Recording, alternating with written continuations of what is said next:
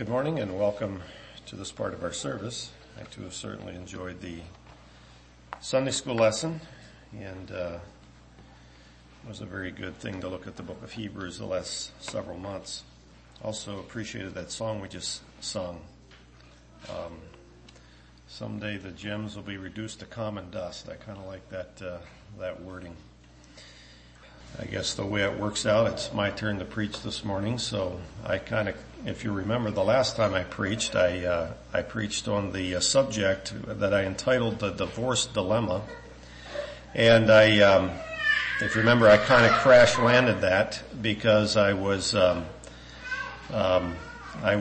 the process of taking you through the scripture and just methodically reading through the passages that the Bible has outlined that speak specifically to the subject of divorce and remarriage. And I didn't quite get through that, so we're just going to take up where we left off the last time and continue to visit a few scriptures, and then we're going to pivot and look at another part of this for the remainder of the message, and we may or may not get through it. We'll see how time allows us. So turn with me to Luke 16 for the next passage that we want to look at here in the kind of a brief journey through the Bible on this matter. We looked at the Matthew and the two passages in Matthew that dealt with the subject. We looked at the one in Mark, which was very similar to the one in Matthew. And except, if you remember, I pointed out that the exception clause, as it's known, that appears in both of Matthew's text was not in Mark's text. And neither is it here in Luke's text. And the subject here is addressed in Luke in one verse, and that comes in Luke 16 and verse 18. There's just one verse here. And Jesus puts it like this: "Whosoever putteth away his wife and marrieth another committeth adultery, and whosoever marrieth her that is put away from her husband committeth adultery." Now, if you stop and you consider the broader context of this passage, it would almost appear that this is like a verse out of place. It's like, what does this verse have anything to do with the verses that surround it? And I would like to just address that just a little bit, because as I looked at it, at first I was like, okay, how does this fit into the context? But if you go back up to verse 15, and we'll just read that. "And Jesus said unto them, Ye are they which justify yourselves before men, but God knoweth your hearts, for that which is highly esteemed among men is an abomination in the sight of God." Jesus here is describing a common problem that apparently was in that day, and I would say is in our era as well, that we tend to justify our actions by our own human logic. And this applies to many things. We tend to, there's a justification for everything. If we kind of take a left-hand turn that we shouldn't take and get in the weeds on any given subject, typically our knee-jerk reaction, or maybe even not knee-jerk, maybe it's thought through, but we want to justify ourselves in that wrong move, okay? So that's just that's not exactly uncommon for humans to take human understanding and let that trump simple obedience to something that we should obey. Then in verse 16 he says, "The law and the prophets were until John. Since that time the kingdom of God is preached, and every man presseth into it." Now, I would suggest that this verse is saying that the new kingdom precepts that Jesus says he's preaching is going to call for some pressing into. It's going to require some hard work. I believe the law and the prophets were unsuccessful to the point where they faltered to inspire people to press into it.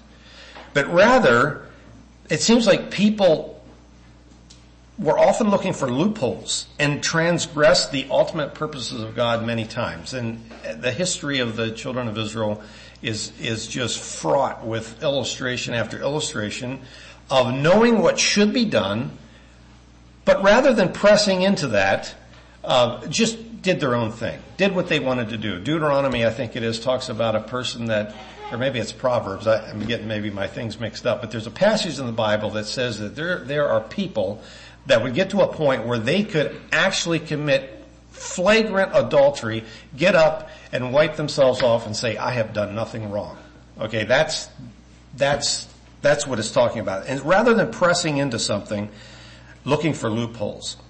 I believe that in this whole subject of marriage, both divorce and polygamy were practiced in the Old Testament. That's not an unknown thought to us. And both of those violated the real desire for God in marriage. And as another passage talks about, Jesus talked about in Matthew, he said, it was because of your hard hearts that this happened. The law and the prophets were not able to change the hard hearts of the people. It was an impossibility. They were not softened, they were not tempered, they were not changed by the Holy Ghost. And in the era that Jesus is talking about, the kingdom of God, in this time, men are going to want to press into it. They're going to want to run that race that we were talking about this morning. Verse 17 then says, it is easier for heaven and earth to pass than for one tittle of the law to fail. I believe that what Jesus is saying here is the moral law of God always stands. And Jesus came to show us how that works and to strengthen that law. And that's what he spent his time in the Sermon on the Mount doing. He would say, you have heard that it has been said, but I say unto you. And he would strengthen that. He would strengthen the law. And because because God knew that we don't have the power to even keep the Old Testament law, much less what we're required to uphold in the New Testament, he gave us the gift of the Holy Spirit. He gave us the power that we can fulfill this. And so we face these things squarely. And with the needed help from the Holy Spirit, we can live on a plane that is higher than the letter of the law. So my opinion is that verse 18 is basically Jesus, for example. I think we could almost say, for example, whosoever putteth away his wife. I think he knew that this subject of divorce and remarriage was a pet subject for the Pharisees, and it came up for discussion. And Jesus simply states a timeless principle here. He says, no matter what the excuse, no matter what the spiritual sounding religious annulments, no matter the unfortunate circumstances, here's how it is. Whoever puts away his wife and marries another commits adultery. Whoever marrieth her that is put away from her husband committeth adultery. Very simple words, not that hard to understand. And I believe, my personal opinion is that Jesus is saying this will work in the context of the kingdom era. It hasn't worked very well before, but this can work. And here's why. Turn with me to Romans 7 now.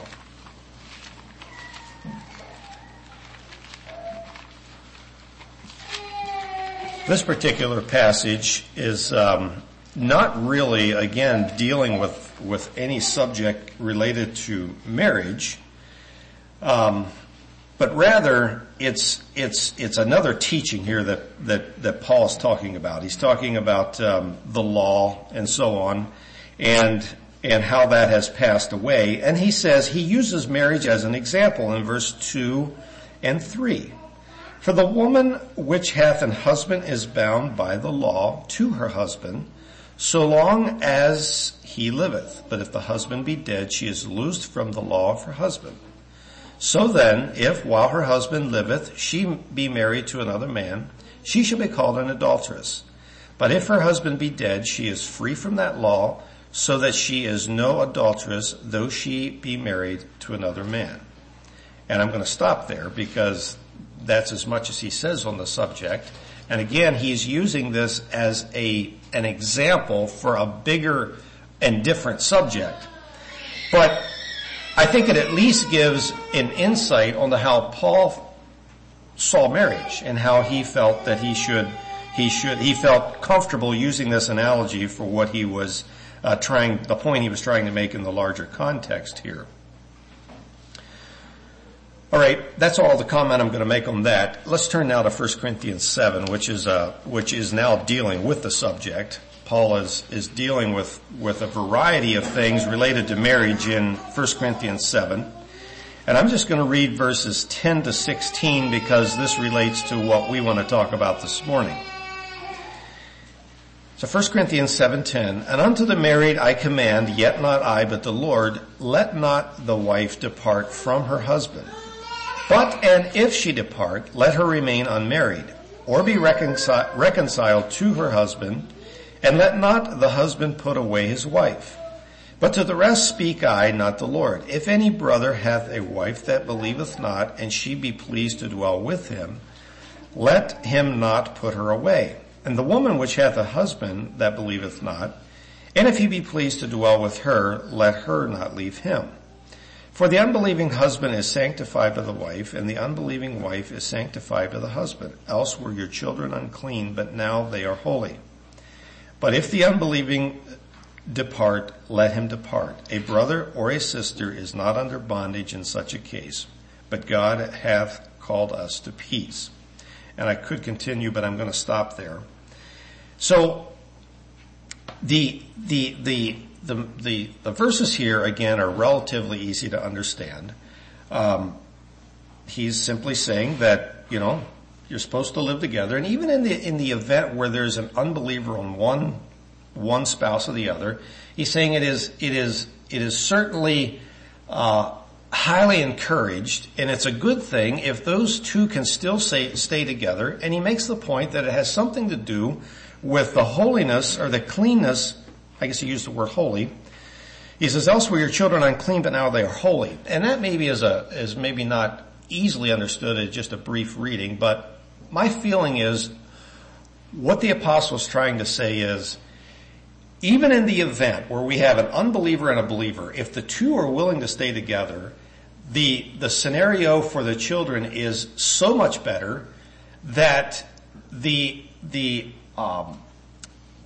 probability of the believer having a holy influence on the children will be quite a bit better than if the two are separated. And I couldn't help but think of a situation that I am familiar with where there was a large family. I think it was a family of 10 or 11. The father was not a believer, or if he professed to believe, he did not act like it, or he did not live like a believer, and he was not a good man. And actually, there would have been some people that would have said that the sister there in that case would have had grounds to leave him. But she made it her point to live with this man and make it work. Every one of those 11 children are God-fearing Christians today. And when questioned by somebody, one of these children were questioned by a person why he thinks that every one of this large family are God-fearing, practicing Christians today, when the home life was certainly subpar. He said it was because of my mother and her example.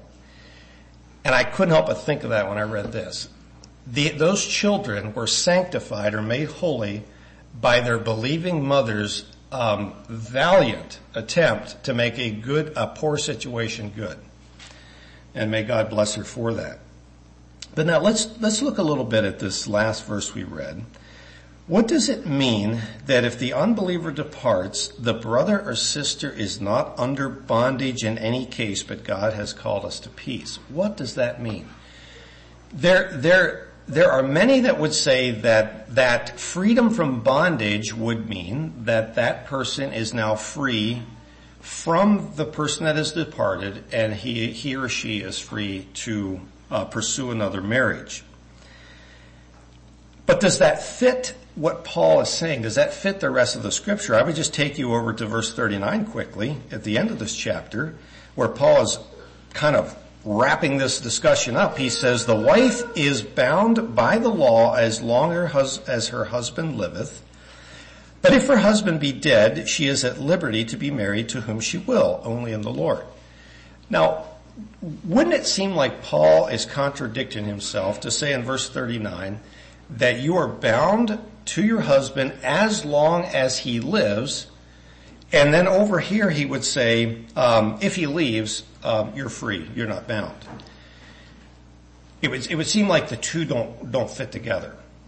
And I think there is an explanation of this. I think the bondage that he's speaking to in verse 16 is, okay, if the person is not pleased to dwell with you, you are not obligated to follow him or her or try to convince him or her that she must or whatever. The peaceful thing may be in some situations for that separation to take place. He said, God has called us to peace, and if that's where peace lies, then pursue the peace. You're not bound to that for any reason. I'm going to throw out one caution here, or one thought. I tend to believe that in some instances, and maybe I could even say most, I'm not prepared to say for sure, but I'm going to say at least some, the lack of peace in a relationship tends to lie at the feet of both parties. And there is enough fault to go situation that I know very well where, again, it was the man that I think the mother could have had any good reason to separate. And she went well beyond her call of duty to live in peace with this man, and she succeeded in that. And again, I would say, God bless her for that.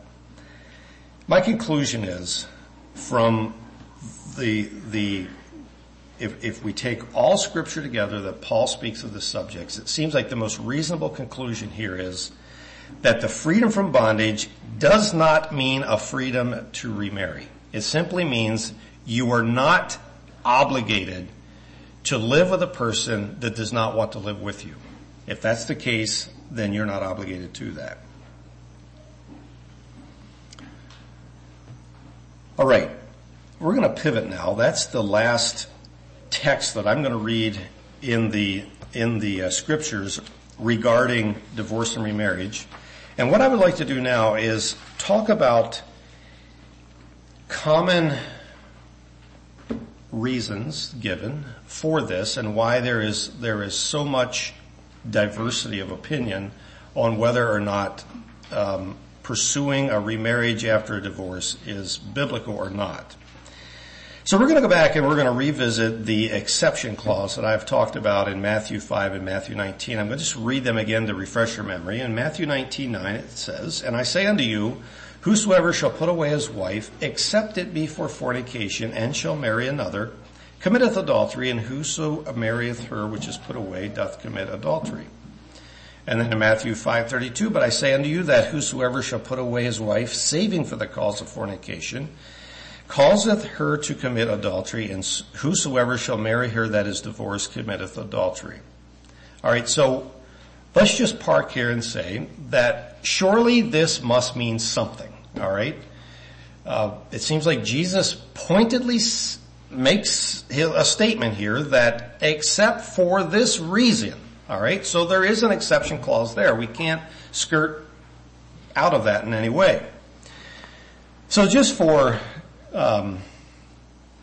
more context, I looked in several other translations to see how this is translated in other versions. So the NIV translate the word fornication, marital unfaithfulness. The Bible in Basic English translates it loss of virtue. The Young's literal translation says except for whoredom. And my Greek English lexicon Bible translates the word fornication. So we have a variety of things here, variety of ways that it is interpreted. What's right? How are we supposed to know what's right? Well, the best I can do is to look in a concordance and just find out what the word that is translated fornication means in the Greek. And according to Strong's, the word means harlotry, which could include adultery and incest, idolatry and fornication. All right? So the word has a broad meaning. It is more inclusive than specific. All right? So it could actually mean other things other than just specifically fornication.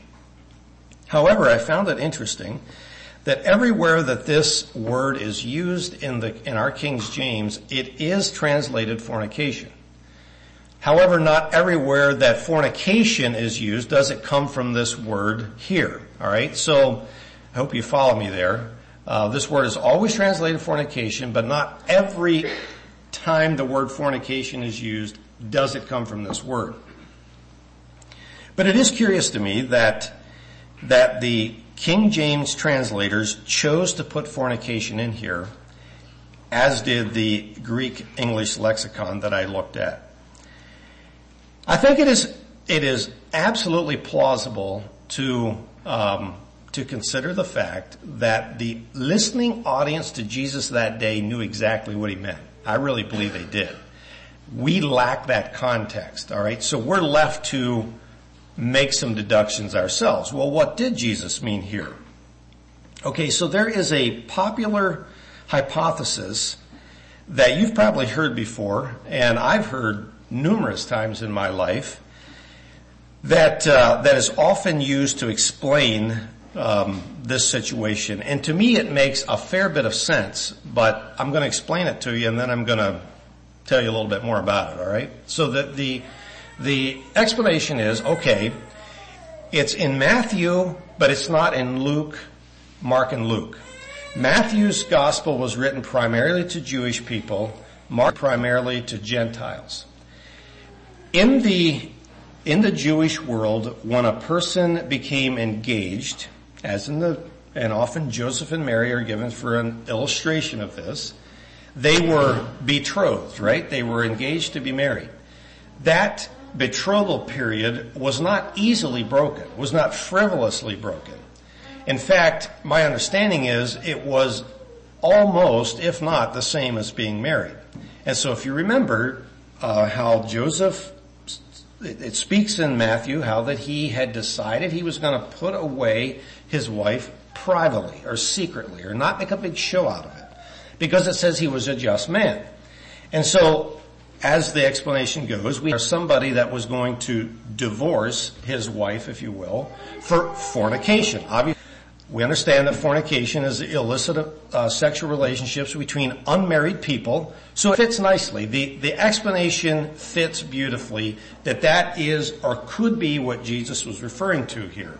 That he was speaking to Jewish people that understood Jewish culture and could understand that fornication applied to that, all right? Because, it just makes sense, all right? However, we would be remiss not to note that this particular explanation was not held until about 1950. That's the first time that somebody that has researched this far more than I says that he could come up with a time in the Mennonite church where this was thrown out as a plausible explanation for this particular exception clause. And I guess I think this person is enough of a researcher that I can probably trust his judgment on that. He says he could not find anything prior to about 1950 where this was the reason given. Now, I happen to have a fair amount of writing of the Mennonite church from about 1950 to 1980 in that era, and I quickly picked up some bound volumes of some writings I have there, and I found this reason given quite often. So it obviously was something that resonated with our people, and we have kind of parked on that, and we have embraced that as a plausible explanation for what Jesus was saying here. However, we can't get around the fact that apparently that is a fairly recent explanation. So let's leave that. We're going to come back to that a little later, but let's leave that for now. But now let's just assume for a minute that Jesus didn't mean fornication, that what he actually did mean was a much broader use of the word, that it could include, married, unmarried, incest, all these different things. And in the context, perhaps a better word would be to use, a better way to translate it would be of marital unfaithfulness. Let's just use that now. Let's just assume that for a second. If you look at the sentence structure, and I'm just going to read to you Matthew 19:9, and I'm going to just put that in there, and I'm going to comment a little bit. And I say unto you, whosoever shall put away his wife except for marital unfaithfulness, all right, and shall be married to another, committeth adultery. If you think about the sentence structure there, the exception applies to the putting away. He's saying you're allowed to put away your wife in the instance of marital unfaithfulness. That's what he's saying. But when he says, if you marry another, you commit adultery. So if you take the exception out and say, whoever shall put away his wife and shall marry another committeth adultery, if you take that phrase out of there, it becomes clear that the exception seems to apply to the putting away and not to the remarriage. You have to read that into the text to make it work. You have to make an assumption that Jesus was saying that it's okay to remarry, because he says it isn't okay, but you're making the assumption that the exception applies to both, when the text does not necessarily say that. We could spend more time on this, and perhaps we should, but I'm gonna let it rest with that. My personal belief is that it does apply to the separation, not to the remarriage, because of the other texts that we read that seem to indicate that. Now, there would be some that would argue that the listening audience would have certainly understood a place for remarriage if a divorce took place, because that's the thing that tends to take place. That if a person is divorced, he's freed from that marriage, that he's free to marry another. That's the way it tends to be understood. So the argument goes. But I would say you still have to read that into the text. It isn't that clear that on this particular exception, if we're going to say, okay, the exception's there, and even if we're going to just for 1 second borrow the possibility that this even allows for remarriage, let's just say that it does for a second, I would say this exception clause has been stretched far beyond its intention, because most everybody believes themselves to be the innocent party in a separation. I just know that. I've heard enough of this to know that every side has their story. And when there's a divorce or a separation takes place, every person on either side of that believes that they're the innocent party, or they're the party that for whatever reason is taking it on the chin. And it has been stretched beyond its original intention, even if that was the original intention. And I would also suggest that many people choose to ignore much more clear teaching on this subject and choose to park and anchor their actions to these 4 or 5 words on the subject, when there is a much broader discussion and teaching in the New Testament on this. And almost every divorce and remarriage apologist will broaden the exception clause out to other infractions. And once one is headed down that road, I have not observed a convenient stopping point. In fact, the person I referred to the last time that I listened to a fairly long exposition on this subject, he broadened it right out. And he immediately said this includes emotional misuse, verbal abuse, neglect, narcissism. He was willing to throw everything to the camp of the exception clause. And his reasoning was this. He said every rule has an exception. And as an example, he gave this as an example. He said, think about the showbread. The showbread was reserved for priestly duties and the priests only. David comes and eats the showbread. That's an exception to a pretty firmly bound rule. And he also said the rule was that on the Sabbath day you don't work, but if the ox fell in the ditch, that was an exception. And he rattled off a few other things that he felt the Bible is clear that we can assume that every rule has an exception. And so this one likewise has an exception, and he was quite willing to cast many exceptions into the exception bucket. But I have a question. the whole thing feels a little flimsy to me because, for several things. Let's just go to this exception thing here for a second. So the Bible states that homosexuality is wrong, and homosexual marriage is wrong as well. Can we assume there's an exception to that? Is it safe to assume an exception there? How about if a person is a thief? Is there an exception for them too, maybe? And we could go on and on. You see where this goes. If there's an exception to every rule, is there like no rules that have no exceptions? Is that how that works? You can. And I would just say this. As far as I know, David is the only person that shouldn't have. As far as I know. It was a rare, one-time only exception. I don't believe there was oxen in ditches very often on the Sabbath day. That does not feel like fun even on Tuesday, to pull a ox out of a ditch. So it seems to me that people were fairly vigilant to keep their oxen in the barn or in the field and out of the ditch. But if it happened, even the staunchest Pharisee was willing to go out and pull the ox out of the ditch, but he sure didn't want to. All right, this was not that much fun. All right, so why are we willing to make exceptions the rule? See, that's where we have come in our society, and unfortunately, even in our broader churches in America and maybe even across the world today, the exception has become so popular that the rule is a joke. And we have to conclude that we have basically, largely in America anyway, churches have quit applying the rule in any meaningful way, and pretty much everything is an exception. It certainly does not seem the way it should be.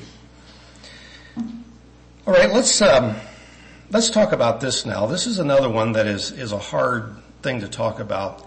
What about the innocent party? How should we think about the innocent party? All right, so I just stated that it is my opinion that many times everybody believes they're innocent. And there's probably usually enough problems with all of us that any of us could deem ourselves innocent if we wanted to in a situation, a sad situation like this. And this is a tough one. It naturally tugs at our human natural instincts that we want justice. All right? There's something about the human heart that desires justice. And there's also something about whenever we see a wrong done. Maybe that's not the way it is for you, but I have to admit there's something in me that I understand the feeling of injustice and the feeling of sympathy whenever I see an injustice done. So surely, when I see this or this happens, and there is indeed an innocent party, is that person not freed from this marriage and free to find another life's companion? Well, there's a few questions we need to ask here. Number one, what did the marriage vows mean after all? At some point, if you're married, you stood somewhere and said something to the effect that you would commit to this person by your side till death do us part. That's what we all said here anyway, and I assume that's what the majority of people say. Well, what does that mean? If that's a vow, then what does that mean? All right? Is that somehow annulled if you're innocent? I would say, if anything, if you have any integrity at all, even in the case of innocence, you would say, for the sake of my integrity, I will keep my vow. That I will do. Ecclesiastes 5:4, very familiar verse. When you vow a vow to God, defer not to pay it. For he hath no pleasure in fools. Pay that which thou hast vowed. Better is it that thou shouldest not vow than that thou shouldest vow and not pay. And that's exactly where the disciples were back there in Matthew when they said, I don't know. It seems to us it would be better not to marry than to take this chance. That's kind of what they were saying in essence. And Jesus pointed out to them that, sometimes people take chances, if you will, because they're people of integrity. They know what a vow means. And if that doesn't work out, God forbid, They are then at that point willing to be eunuchs for the kingdom of heaven's sake. That's what Jesus says. I would also ask this question. Where is the sustaining grace of God in a situation like this or any other thing? The grace of God, as we talked about this morning, if the grace of God is not being experienced in my heart in any situation, it's my fault. It's not God's fault. Somehow I'm not tapping into that grace the way I should. How did the grace of God keep Corrie ten Boom in such a good place when she was in the Nazi concentration camps? You talk about the grace of God expressing itself in ways that I know nothing about. It happened there. And I could give other illustrations. I'll stop with that one. My point is the grace of God is so much bigger than we understand and is not experienced to the degree that it can be till we're there. I do not wish to go through a Nazi concentration camp to figure out how big the grace of God is. I'm willing to take her word for it. My point is, it's there. And I'm going to say that the sustaining grace of God can help an innocent party through these problems as well. You know, God promises to be husbands to the widows. He promises to be the father of the fatherless. Can he not do something similar for the abandoned, neglected, innocent party in an unhappy circumstance such as this? Is that taking the grace of God too far to think that that couldn't happen? I also submit to you, as much as I don't necessarily encourage this, but in 1 Corinthians 7, people take Paul to task because they say, you know what, Paul really over-encourages singleness. And I mean, he does. He puts that forth as a fairly viable option. He says at one point there, he said, I kind of wish everybody was just like us, or like me. I don't necessarily agree with Paul there, but you know, he's okay with that opinion. The point I want to make though is, Paul certainly presents singlehood as a very viable, if not superior option. That's what he does. And I believe that in that whole discussion, it fits very well. Because he's saying is, you know what, you can serve God very acceptably singly, and you can experience the grace of God just as well as a married person. And at the end of the day, if you accept that and you embrace that, you can have as full a life as the person that is married. In fact, he makes the case you can have a fuller life. Again, I disagree with that a little bit, but it almost seems like Paul would almost bring that out a little bit. But anyway, we won't go into that discussion too much, but certainly that would be something Paul would bring out. Now, I want to say here that I am in no way minimizing the unjustness and the pain that one would experience if indeed you were an innocent party in an unhappy situation like that. I can truly understand the desire to find another spouse after having experienced the joys, hopefully at some point, of marriage. Hopefully at some point this experience was a happy one for you. I certainly can understand that. And so in that way, I can understand the propensity, the tendency of people to say, you know what, in your situation, yes, it's okay. However, I personally cannot find any way to grant that permission from a simple reading of the Bible. And as I said before, there are other kingdom principles that fly in the face of human logic as well. Consider Jesus' call to turn the other cheek when someone smites you. Does that make any human sense? Any. But that's what he calls us to. And I would say the call to live a single life after an unhappy situation such as a divorce is the way to experience the blessing of God. Paul said in Romans 8:18, and I think it's out of context, but I think the promise applies here. He says, I suppose, he says, I think that the sufferings of this present time, and I will say that situation could be cast into the bucket of suffering. The sufferings of this present time are not worthy to be compared to the glory that shall be revealed in us.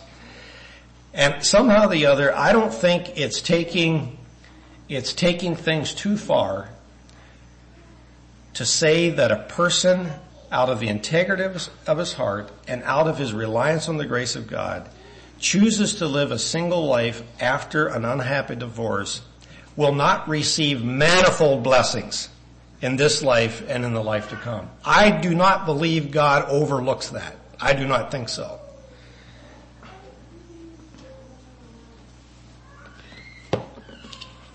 You know what? I'm not going to get through this. And if I keep going, I'm just going to keep you here too long. So I'm just going to crash land it one more time. It's a little early, but if I go to the next point, it's going to get too late. So, we're going to do it one more time, and I guess there's going to be another sermon out of this. But, thank you very much again for listening to me again this morning on this subject. I hope you found it helpful. We want to look at a few more, common thoughts on this subject, if you will, and, get some historical context on it, the next time. So, thank you very much. Let's kneel for prayer.